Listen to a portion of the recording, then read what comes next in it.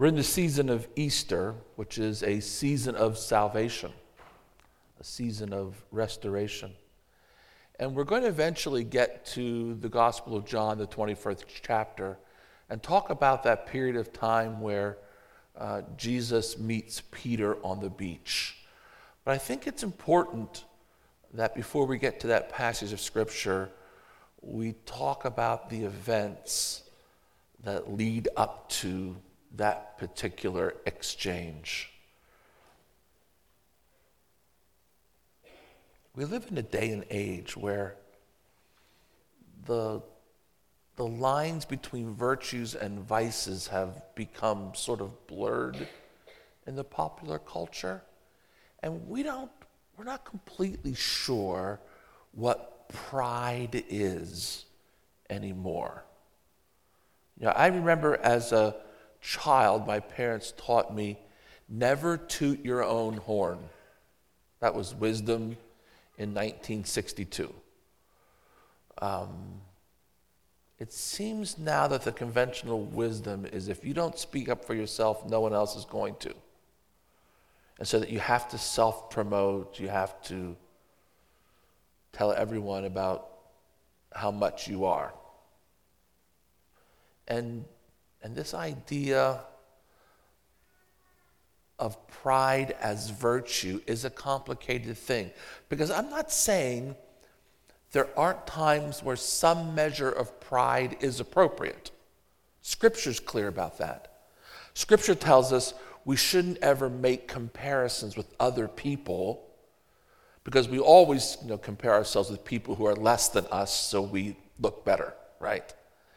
But Scripture does say in at least one place, pull your own weight, work hard yourself so that you can take pride in your own accomplishments.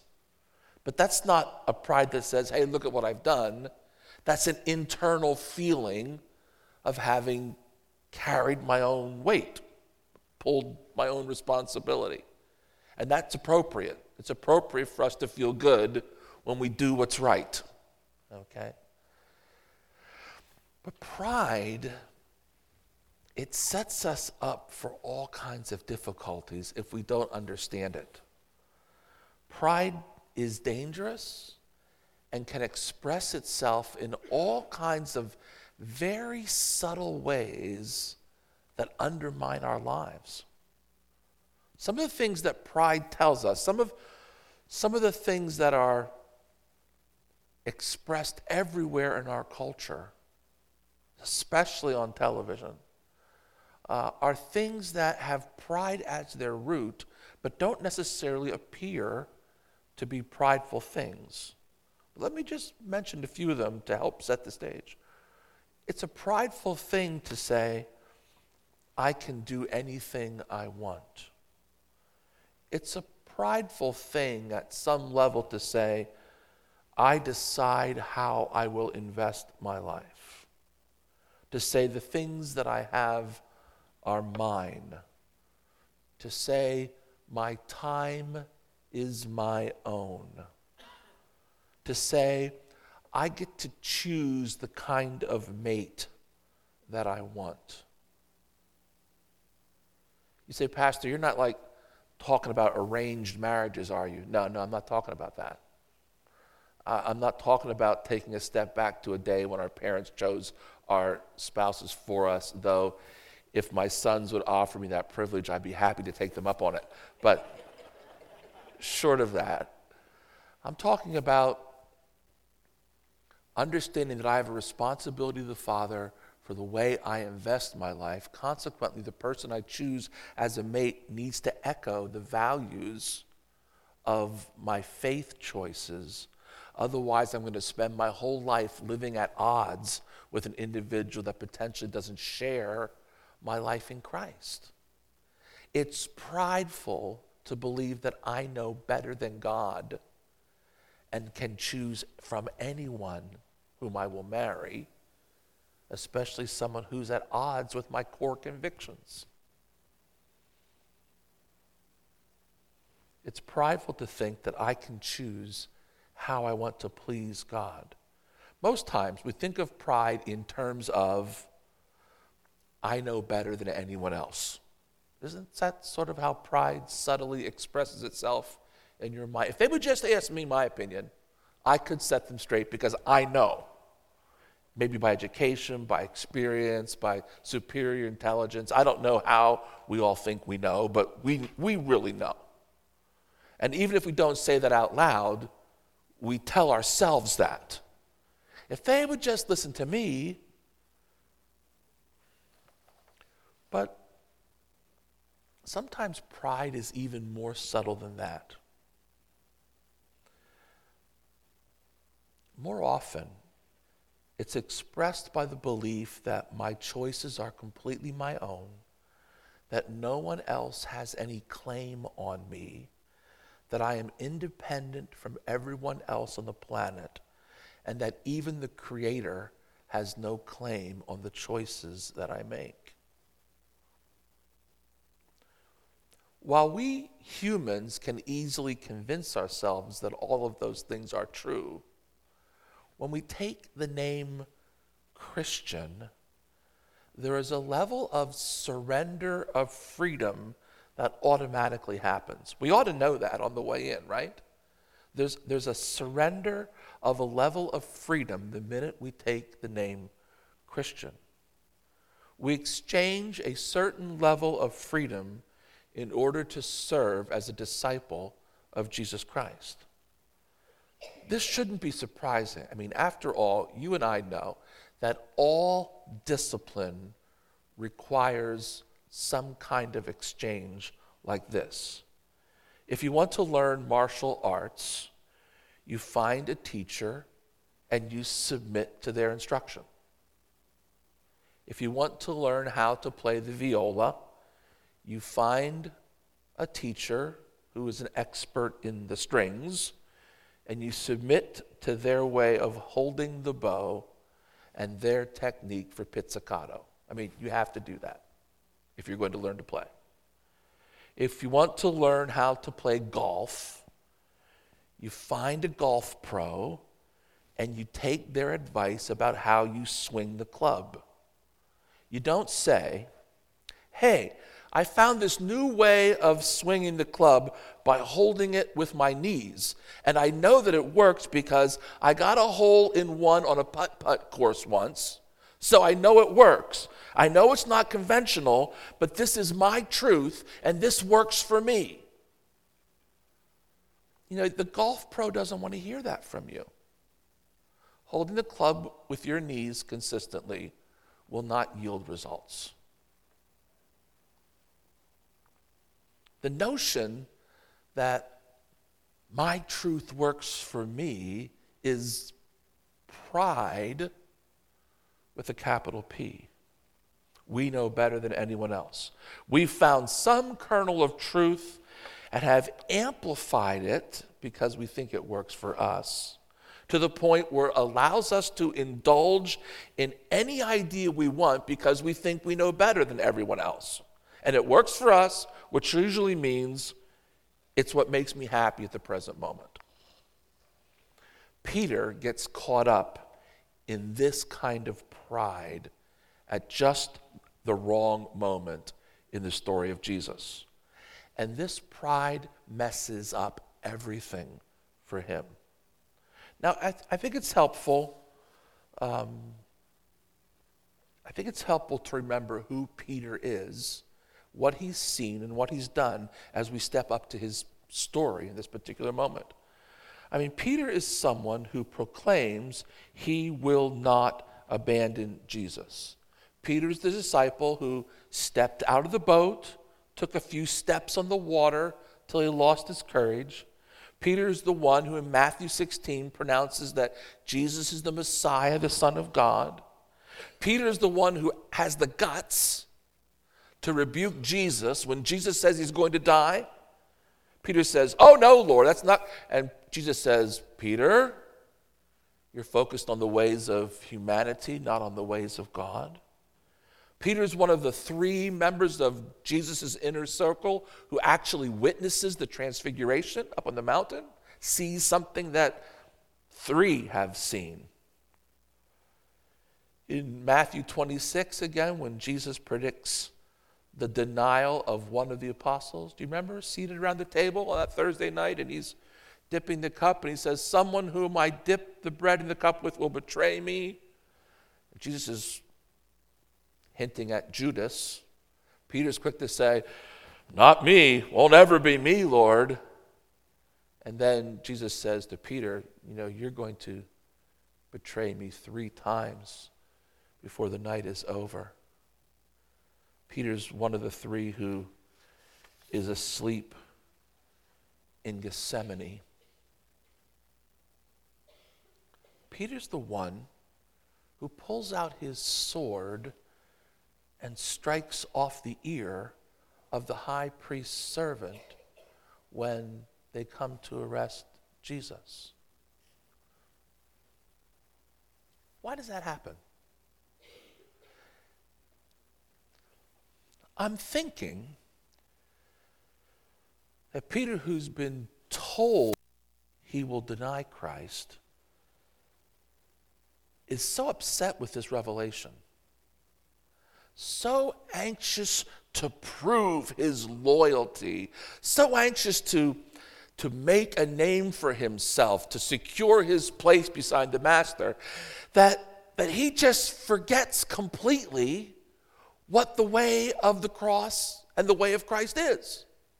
Because let's face it, if the humble Jesus, who has legions of angels at his command, can refuse to act violently and embrace the plan of salvation for us, he doesn't really need Peter's sword, right? But Peter, so anxious to do what he thinks is right, regardless of the method of the kingdom is, he just pulls out and assaults somebody, thinking that he's helping Jesus. When actually what he's doing is bringing a taint on the mission of Christ in the world. There is only one miracle in all of Scripture that is an apology. You know that? There's just one miracle in the Scripture that's an apology, that's done to clean up the mess that the disciple makes. And Jesus has got to heal some servant's ear because Peter has screwed up. So it takes divine intervention to clean up this disciple's mess. Isn't that a witness? How have you served God? Well, I made God have to apologize for my actions. That's the kind of testimony we all want to leave, right? And so you look at Peter and you say, who is this dude? Is he like a super apostle, or is he a fallen apostle? Because Jesus is going to heal the high priest's servant's ear, and then Peter's going to go and deny him 3 times. Because Peter knows he's messed up. He's lost. He's self-consumed. He's prideful. He's a mess. He's a mess. Do you ever feel like that? Do you ever feel like you just can't get it right? That you've messed up too many times? Not sure. I remember when I was a youth pastor in Virginia Beach, I was going through some files in my office, and I found a file of letters that the teens had written that expressed their testimony and their relationship with God from a teen retreat, and they were dated. And I took those letters about 2 years later and mailed them back to all the teens so they could read what they had written about their spiritual life 2 years previously. And then about 2 weeks later, I got a letter back in the mail. And it said, Pastor Dan, thank you so much for sending me this snapshot of myself, because I realize I have not grown in 2 years, and that I was at a better spiritual place 2 years ago than I am today. And I have to repent and get back to where I was then. And I'm grateful to you for showing me the truth of my spiritual condition today.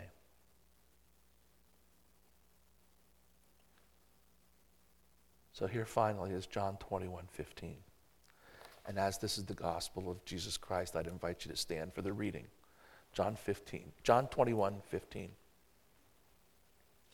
When they had finished breakfast, Jesus said to Simon Peter, "Simon, son of John, do you love me more than these?" He said to them, "Yes, Lord, you know that I love you." Jesus said to him, "Feed my lambs." A second time he said to him, "Simon, son of John, do you love me?" He said to him, "Yes, Lord, you know that I love you." Jesus said to him, "Tend my sheep." He said to him the third time, "Simon, son of John, do you love me?" Peter felt hurt because he said to him the third time, "Do you love me?" And he said to him, "Lord, you know everything. You know that I love you." Jesus said to him, "Feed my sheep. Very truly I tell you, when you were younger, you used to fasten your own belt and go wherever you wished. But when you grow old, you will stretch out your hands, and someone else will fasten a belt around you and take you where you do not wish to go." He said this to indicate the kind of death by which he would glorify God. After this, he said to him, "Follow me." Lord, apply your word to our hearts, we pray. Amen. You may be seated. For everyone who has ever fallen, for everyone who has been trapped by their own pride, for every person who's gotten off track, the story of Peter reminds us that Jesus lives to restore everyone who has lost, who is lost, who has fallen, who has strayed. Jesus, he invites us home. He wants us in the kingdom. You know, there was a big problem in the early church.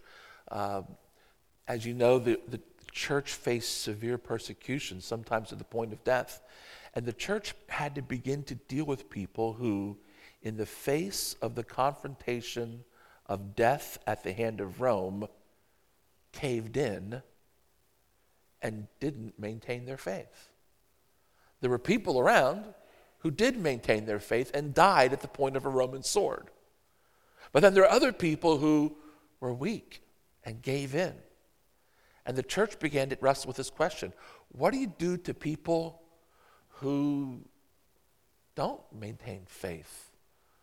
What do you do if you didn't have the courage to keep faith in Christ? And there were segments of the church that said, well, if you don't confess Christ in the crisis moment, you're not Christian, and they were just booted out of the church. There are other folks who said, we don't want that to happen, but the grace of God is so extensive that he welcomes everyone who's fallen back because his grace is sufficient for us even in our sinfulness. And I think at some level, this story of Peter, which is written in the Gospel of John after this becomes an issue, as at some measure aimed to try to settle that question. That it's not that we intend to sin or should choose to fall, but we should know that the kind of Savior we have reaches out to all of us, to the best of us, to the worst of us, no matter how much we think about ourselves or how little we think about ourselves. We serve a Savior who intends to redeem everything that can be redeemed, who intends to restore everything that can be restored, and he wants to invite us back into the kingdom. He wants us to live in this kingdom.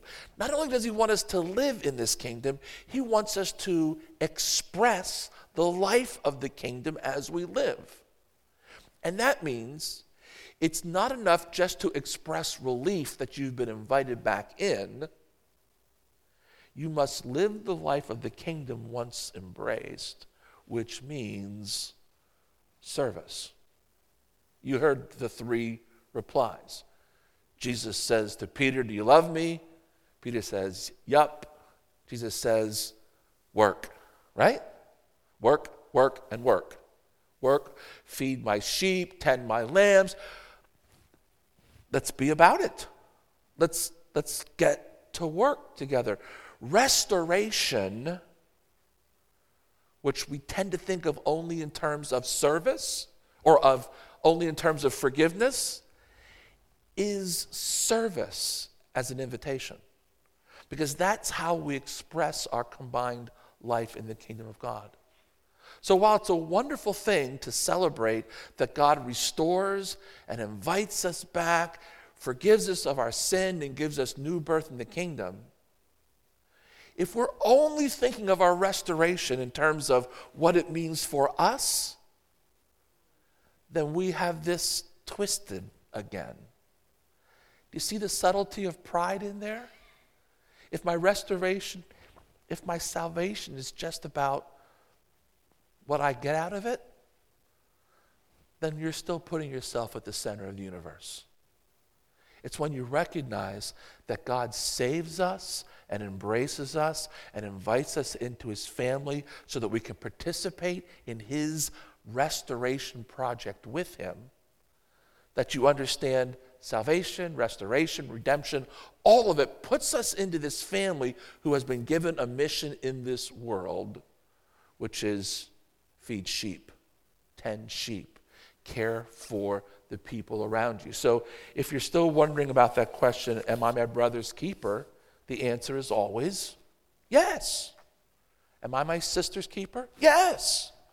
You are. You don't want to be? Tough. That's part of the discipline of accepting the label Christian. Christian means joining Christ in this mission to care for others and to let the world know they're loved by God. I've often wondered how it is that the Father quickly re-embraces folks and puts them on mission, but it takes us humans a little longer to get up to speed. If folks do things to injure us, we don't forgive as quickly as God does. And I understand that, because in our human relationships, the rebuilding of trust takes time. You can't just flip a switch and trust someone who's injured you. And it's appropriate for it to take time. It's appropriate for folks to have to demonstrate by repeated actions that they are going to be trustworthy in the future. But we've got to let folks earn trust, don't we? We've got to give folks opportunity to serve so they can express the life of the kingdom once they've committed to Christ and stepped into the kingdom with him. In a moment, we're going to receive the communion elements again. And I'm going to invite you to come and take a piece of bread and dip it in the cup and receive it. And when you receive it, you will be remembering the lengths to which Jesus Christ has gone to demonstrate his love for you. And when you receive it, you will remember that Jesus desires to restore everyone, to redeem everything that can be redeemed, to cleanse and renew, reinvigorate with life all the people who will follow him.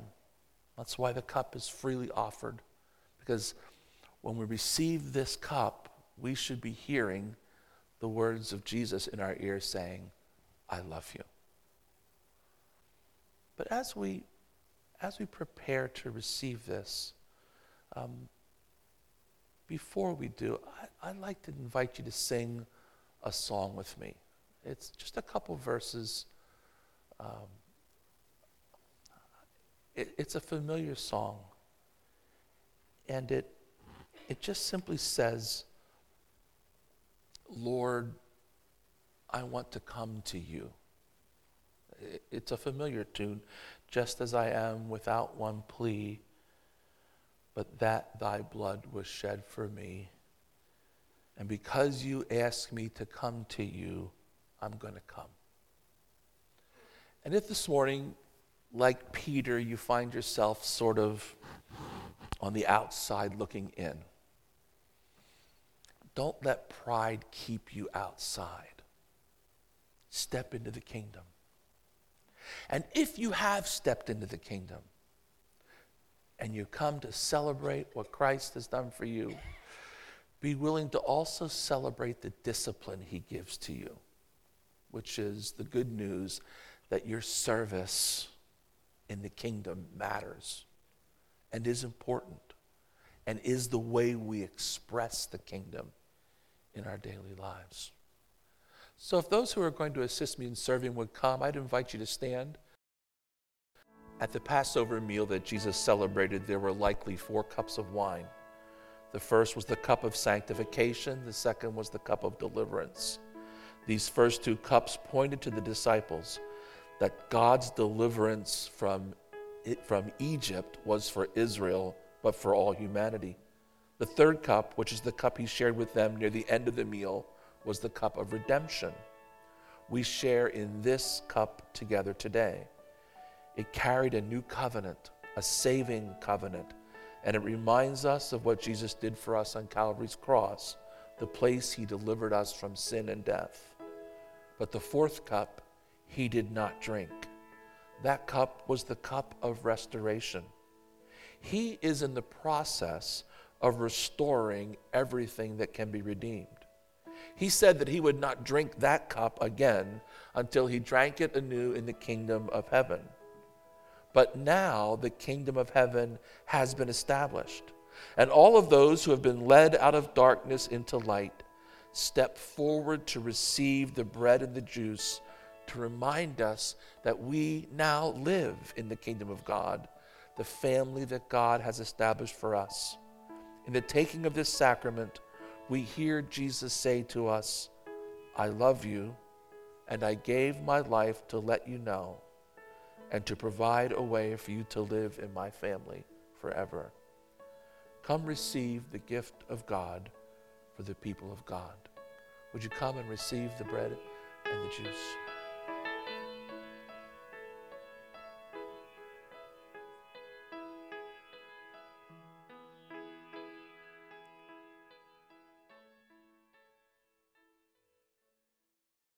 Father, we fall on your mercy today.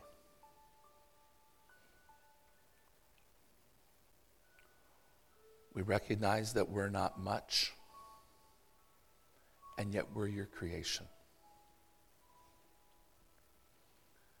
And we ask that you would restore us and redeem us and make us whole.